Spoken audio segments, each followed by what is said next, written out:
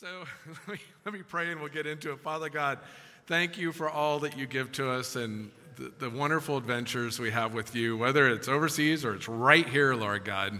And we're always on an adventure with you, and we love you. Now, write your word on our hearts, please. Amen. The scripture we're going to work on today is Acts chapter 4, verses 32 through 33. It says, "Now the multitude of those who believed were of one heart and one soul. Neither did anyone say that any of the things they possessed were their own, but they had all things in common. And with great power the apostles gave witness to the resurrection of Lord Jesus Christ, of Lord Jesus, and great grace was upon them all." Now, to get ready to get into that scripture, I want to take you into a couple other scriptures. You won't see them, but if you have your Bible with you, open up to 1 Thessalonians chapter 1, verses 4 through 5. Anytime I say that, though, it doesn't mean I'm going to give you all the time to turn to it, but it's okay. You know where I'm going. In 1 Thessalonians chapter 1, verses 4 and 5, it says this, "For we know, brothers and sisters, loved by God, that he has chosen you, because our gospel came to you not simply with words, but also with power, with the Holy Spirit and deep conviction. You know how we lived among you for your sake." Isn't that wild that Paul would write that, saying, we know that you're chosen, because the gospel not only came with words, but it came with demonstrations of power from God. Or you can go to Acts chapter 11, verses 21 and 22 and 23. And if you want to turn there, great. This passage says, "And the hand of the Lord was with them, and a great number believed and turned to the Lord. Then news of these things came to the ears of the church in Jerusalem, and they sent out Barnabas to go as far as Antioch. When he came and had seen the grace of God, he was glad and encouraged them all that with purpose of heart they should continue with the Lord." You got to love it when Barnabas has to go do something, because you all know that that's not actually his name. That's a name the church gave him, meaning son of encouragement, right? I mean, he's fantastic. Every time Barnabas is out, you got to pay attention in scriptures. When Barnabas is doing something, it's always fantastic. He's the one who will actually introduce Paul to the apostles. He'll put his name on the line saying, you need to meet this guy. He will then begin to take Paul on ministry trips after the Spirit of God calls them.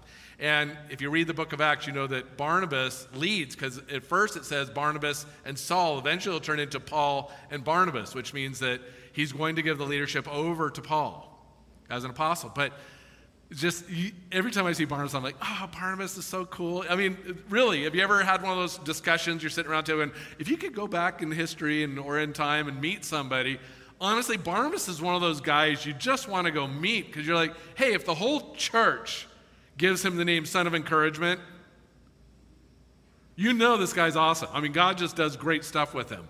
So they send off Barnabas as far as Antioch, because the hand of the Lord was with him. Anytime you see in Scripture that the hand of the Lord was with him, it means that God is using power through his believers.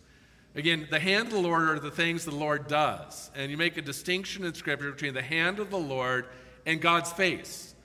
And many times we begin a relationship with God because of things he does with his hand. But eventually, if you pay enough attention to his hand, he's got a finger going like this, going, face, I'm up here, I'm right here. Look into my face and see that I love you. And so we do grow like this, right? So Barnabas goes, and it says in the passage, when he came and he had seen the grace of God. And first time I read that, I thought, how do you see the grace of God? I thought it's like something invisible. But he saw the grace of God, and evidently grace can be seen. Grace can also be measured. Let me take you back to today's passage. Going to Acts chapter 4, verse 33, "And with great power the apostles were giving their testimony to the resurrection of the Lord Jesus, and great grace was upon them all." And what is great grace? I mean, isn't it just there's grace or there's no grace? Right? You know, saved by grace. Grace is that thing that saved me. Salvation by grace through faith, the great line of the Reformation. Once saved, always saved by grace. With that, I have to read something to you. Right now you should be praying. It says this, after 20 years of shaving himself every morning, a man in a small southern town decided he had had enough. He told his wife that he intended to let the local barber shave him each day. He put on his hat and coat and went to the barbershop, which was owned by the pastor of the town's Presbyterian church. The barber's wife, Grace, was working that day, so she performed the task. Grace shaved him and sprayed him with lilac water and said that would be $50. The man thought the price was a bit high, but he paid the bill and went to work. The next morning, the man looked in the mirror and his face was as smooth as it had been when he left the barbershop the day before. Not bad, he thought. Yeah, y'all heard this one? Okay, good. You'd let me know, right? Okay. Not bad, he thought. At least I don't need to get a shave every day. The next morning, the man's face was still smooth. 2 weeks later, the man was still unable to find any trace of whiskers on his face. It was more than he could take, so he returned to the barbershop. He said, I thought $50 was high for a shave, he told the barber's wife. But you must have done a great job. It's been 2 weeks. My whiskers still haven't started growing back. The expression on her face didn't even change, expecting his comment. She responded, you were shaved by grace. Once shaved, always shaved.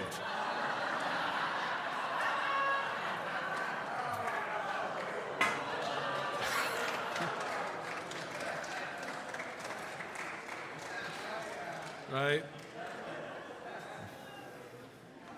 I'm falling down. I'm yelling timber. So, come on, you liked it. I heard all the ahs, but you have to admit, you liked it. You'll tell it to somebody. So, you over it yet? Because I got to preach a sermon here. Okay, good. So I've given you my definition of grace in the past, in which, for me, grace is the empowering of God in our lives. We get some things from grace. 1 Corinthians chapter 1 says we get saved by grace. That's also Ephesians 2, 8, and 9. But we get saved. It's the testimony of Christ in our lives, that the gifts are not ending according to 1 Corinthians. That's by grace. That we have perseverance to the end. That's by grace. So I want to present to you for your consideration that grace can be measured. It's just like faith. Matthew chapter 8, verse 10, when Jesus heard it, he marveled and said to those who followed him, assuredly I say to you, I have not found such great faith, not even in Israel. Verses Matthew 8, 26, but he said to them, why are you fearful, O you of little faith? Then he arose and rebuked the winds and the sea, and there was a great calm. And so even with faith, and we'll get into this sometime in a sermon, there's measurements of faith. There's great faith and there's little faith, and that little really does mean small measurement of faith. You might say, hey, I've got faith, and maybe you have to be like the guy who tells Jesus, hey, I've got faith, just help my unbelief, right? It's okay to be honest before the living God. You don't have to put on a show because you can't prove anything to him anyway. He's omniscient. So if you've ever thought you could tell God something and he's going to believe it, he already knows. So, just like I love it with Jack Deere when he says, when an omniscient God asks you a question, he's never looking for the answer. It's for you. The answer is for you.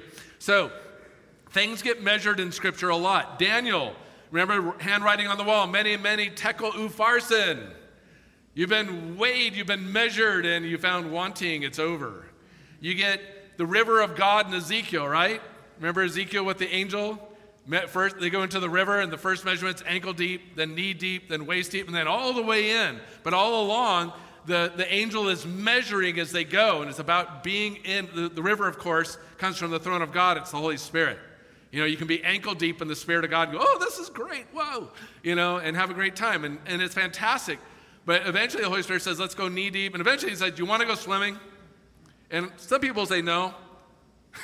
I don't know. And sometimes the Spirit of God just pushes you into the deep end, right? Here, try this. And then you go. It's a lot of fun. But even so, Matthew 7:2, a kingdom principle, as Jesus said, for with what judgment you judge, you will be judged. And with the measure you use, it will be measured back to you. The next time that the Spirit of God is pointing out your sin to you, which he knows, and he's not ever doing it to make fun or to make you feel bad, I believe that one of the reasons why the Spirit of God may point out your sin to you is it comes with a word, forgive. I forgave you, forgive. Remember your sin? Forgive. You have other people you want to hold something against? I'm not holding anything against you. You know, like David says, my sin is ever before me. I can think of all of it. So again, the measurement you give. Measurements happen quite often in Scripture. And so this is why I think grace can be measured. The verse said, great grace was upon them all. And that's in the New King James, and it's probably the most accurate on this. You may have another version. The New International does not say grace. I think it says the grace of God was with them. But there's a word here that's in the Greek. It's megas. And megas means great. If dealing with size, it is large. If you're measuring it, it's long. If it's age, it's old. If it's number, it's abundant. Intensity, it is violent and strong. And that's where megas takes us to, this Greek word meaning great. From megas, we get the following words. You know, if you ever seen my Big Fat Greek Wedding, you know, remember Mr. Portokalis? You give me any word and I'll tell you the Greek origin, right? So let's do a little bit of that. From megas, we get the following words. Megabyte, for all of you into computers. 1 million bytes of information. Megahertz, for radio fans. Radio frequency equal to 1 mil-hertz. Megaphone, a device to amplify your voice. Megastar, very famous star. Megalith is a massive stone used for building. Those of you who have ever been in Israel, gone to Jerusalem, gone down through the tunnel at the base of the Temple Mount and seen the megaliths, the massive stones that literally are like the length of all this wood together and higher, and you think, how in the world they put that there?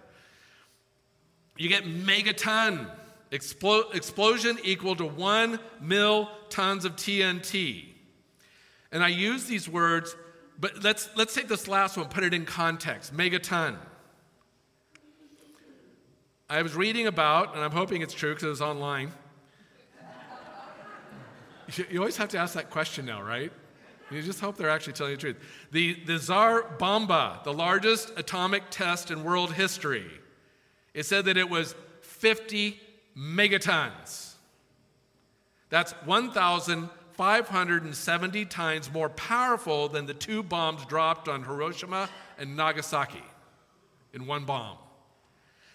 It also claimed 10 times more powerful than all the ordnance used in World War II. Grab all the bombs and everything else and add them all together, and it's still 10 times, that Tsar Bomba was 10 times more powerful than all the bombs dropped in World War II.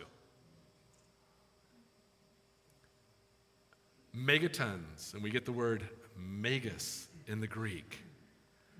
So now we're looking for mega grace. Most of us are just fine with a touch of grace from God, right? But you don't want to know that God can give you mega grace and get through really hard times. Do you want to know that? Do you want to know that God can put mega grace inside your heart? And you can walk through really difficult times. You can face mountains and mega grace can hit. Don't you want to see God use mega grace in this church to minister to people? I mean, we need to get past being okay with some grace and desire greater amounts of grace. I think of some of the great revivals. You know, I know some of you are praying for revivals, but I want you to be praying for mega grace. When you pray for revival, Lord, let mega grace fall, because there were things that have happened in revivals. If you've done your homework, you know that there are some amazing things. You think about the first Great Awakening. First Great Awakening, it lasted through the 1730s and 1740s. It was that big of a revival. I mean, we hear about revivals now. You know, we hear about the one going on in Tennessee. There was one in Florida like that at a radio station. You can get down to Argentina when the fire of God fell in Argentina, and literally thousands are accepting Christ. I remember being at Fuller, and an Argentine pastor spoke there and said, I'm here speaking because I'm looking, does anybody want to come down? I started a church, there was like 20 people in it, and all of a sudden there's 20,000 people in my church, and I don't know what to do.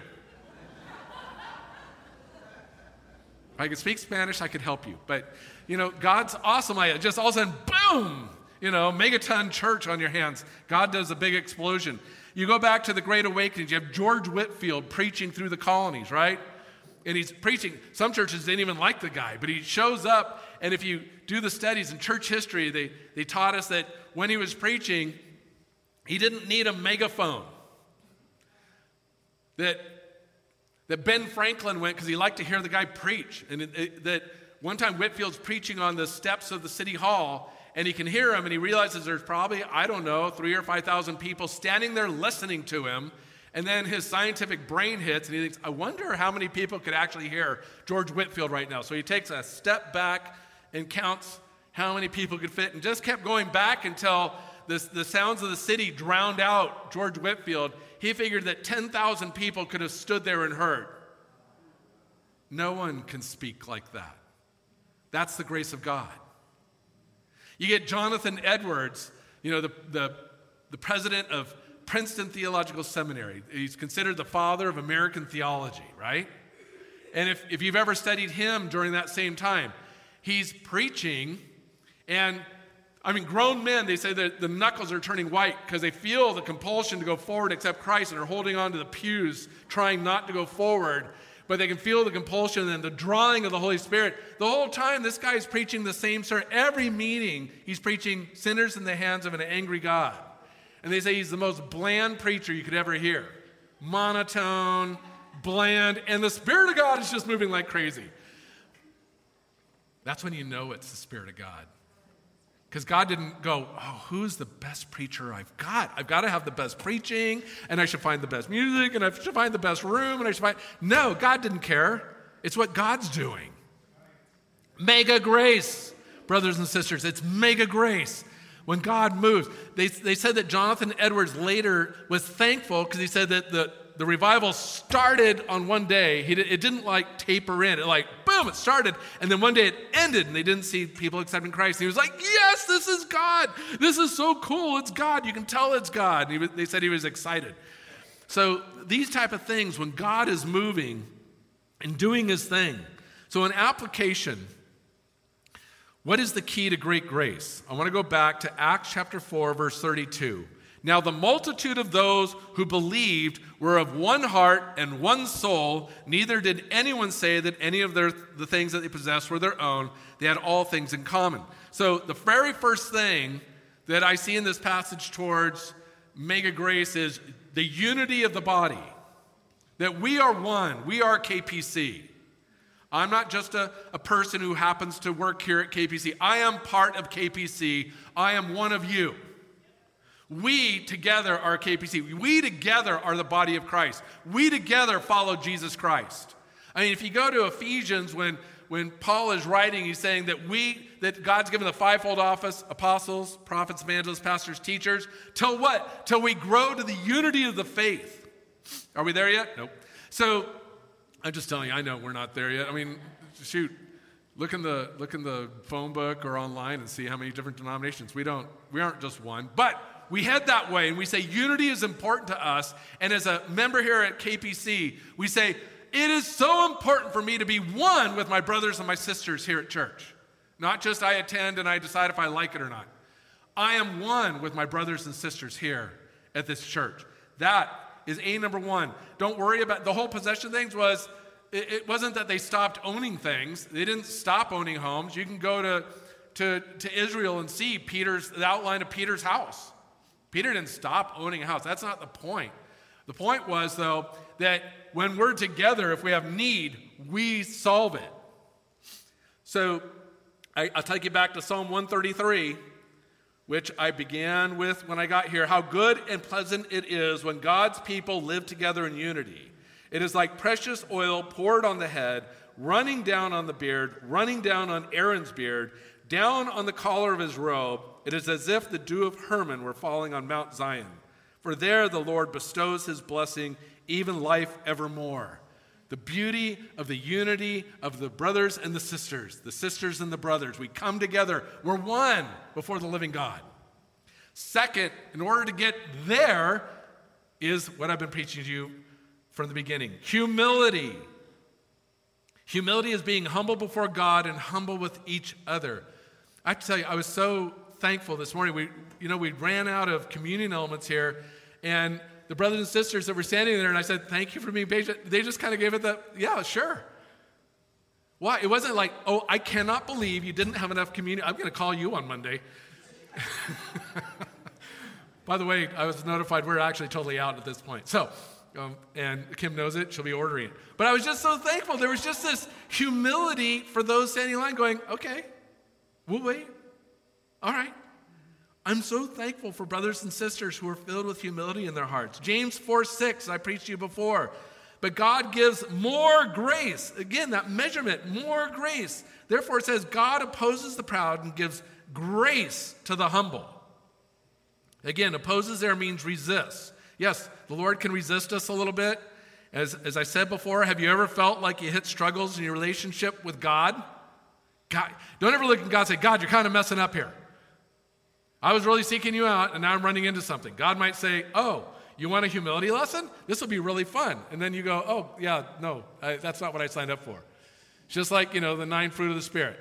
I've never met anyone who said, yes, I was praying before the Lord, and I said, Lord, I need more patience, right? Because God goes, yes, I will teach you more patience.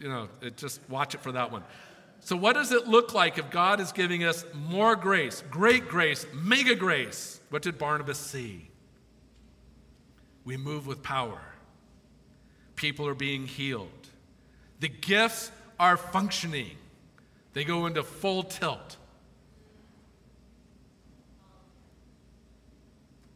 Learning increases, greater learning curves. You start going, oh my gosh, I feel like I'm learning more than I ever have before. People are getting saved. Carlos Anacondia, the great evangelist out of Argentina, who was a businessman that God called into ministry, when he spoke at Fuller one time, said, you want to know the heart of God? It beats souls, souls, souls. I mean, it was just fantastic to hear him preach. So people are getting saved, and we are growing in the faith. My brothers and sisters, here's my request to you. Ask God to pour out mega grace on this church. Ask him to put out mega grace on us. Yes, Lord God. And you want to know what? You can't earn it. You can ask for it.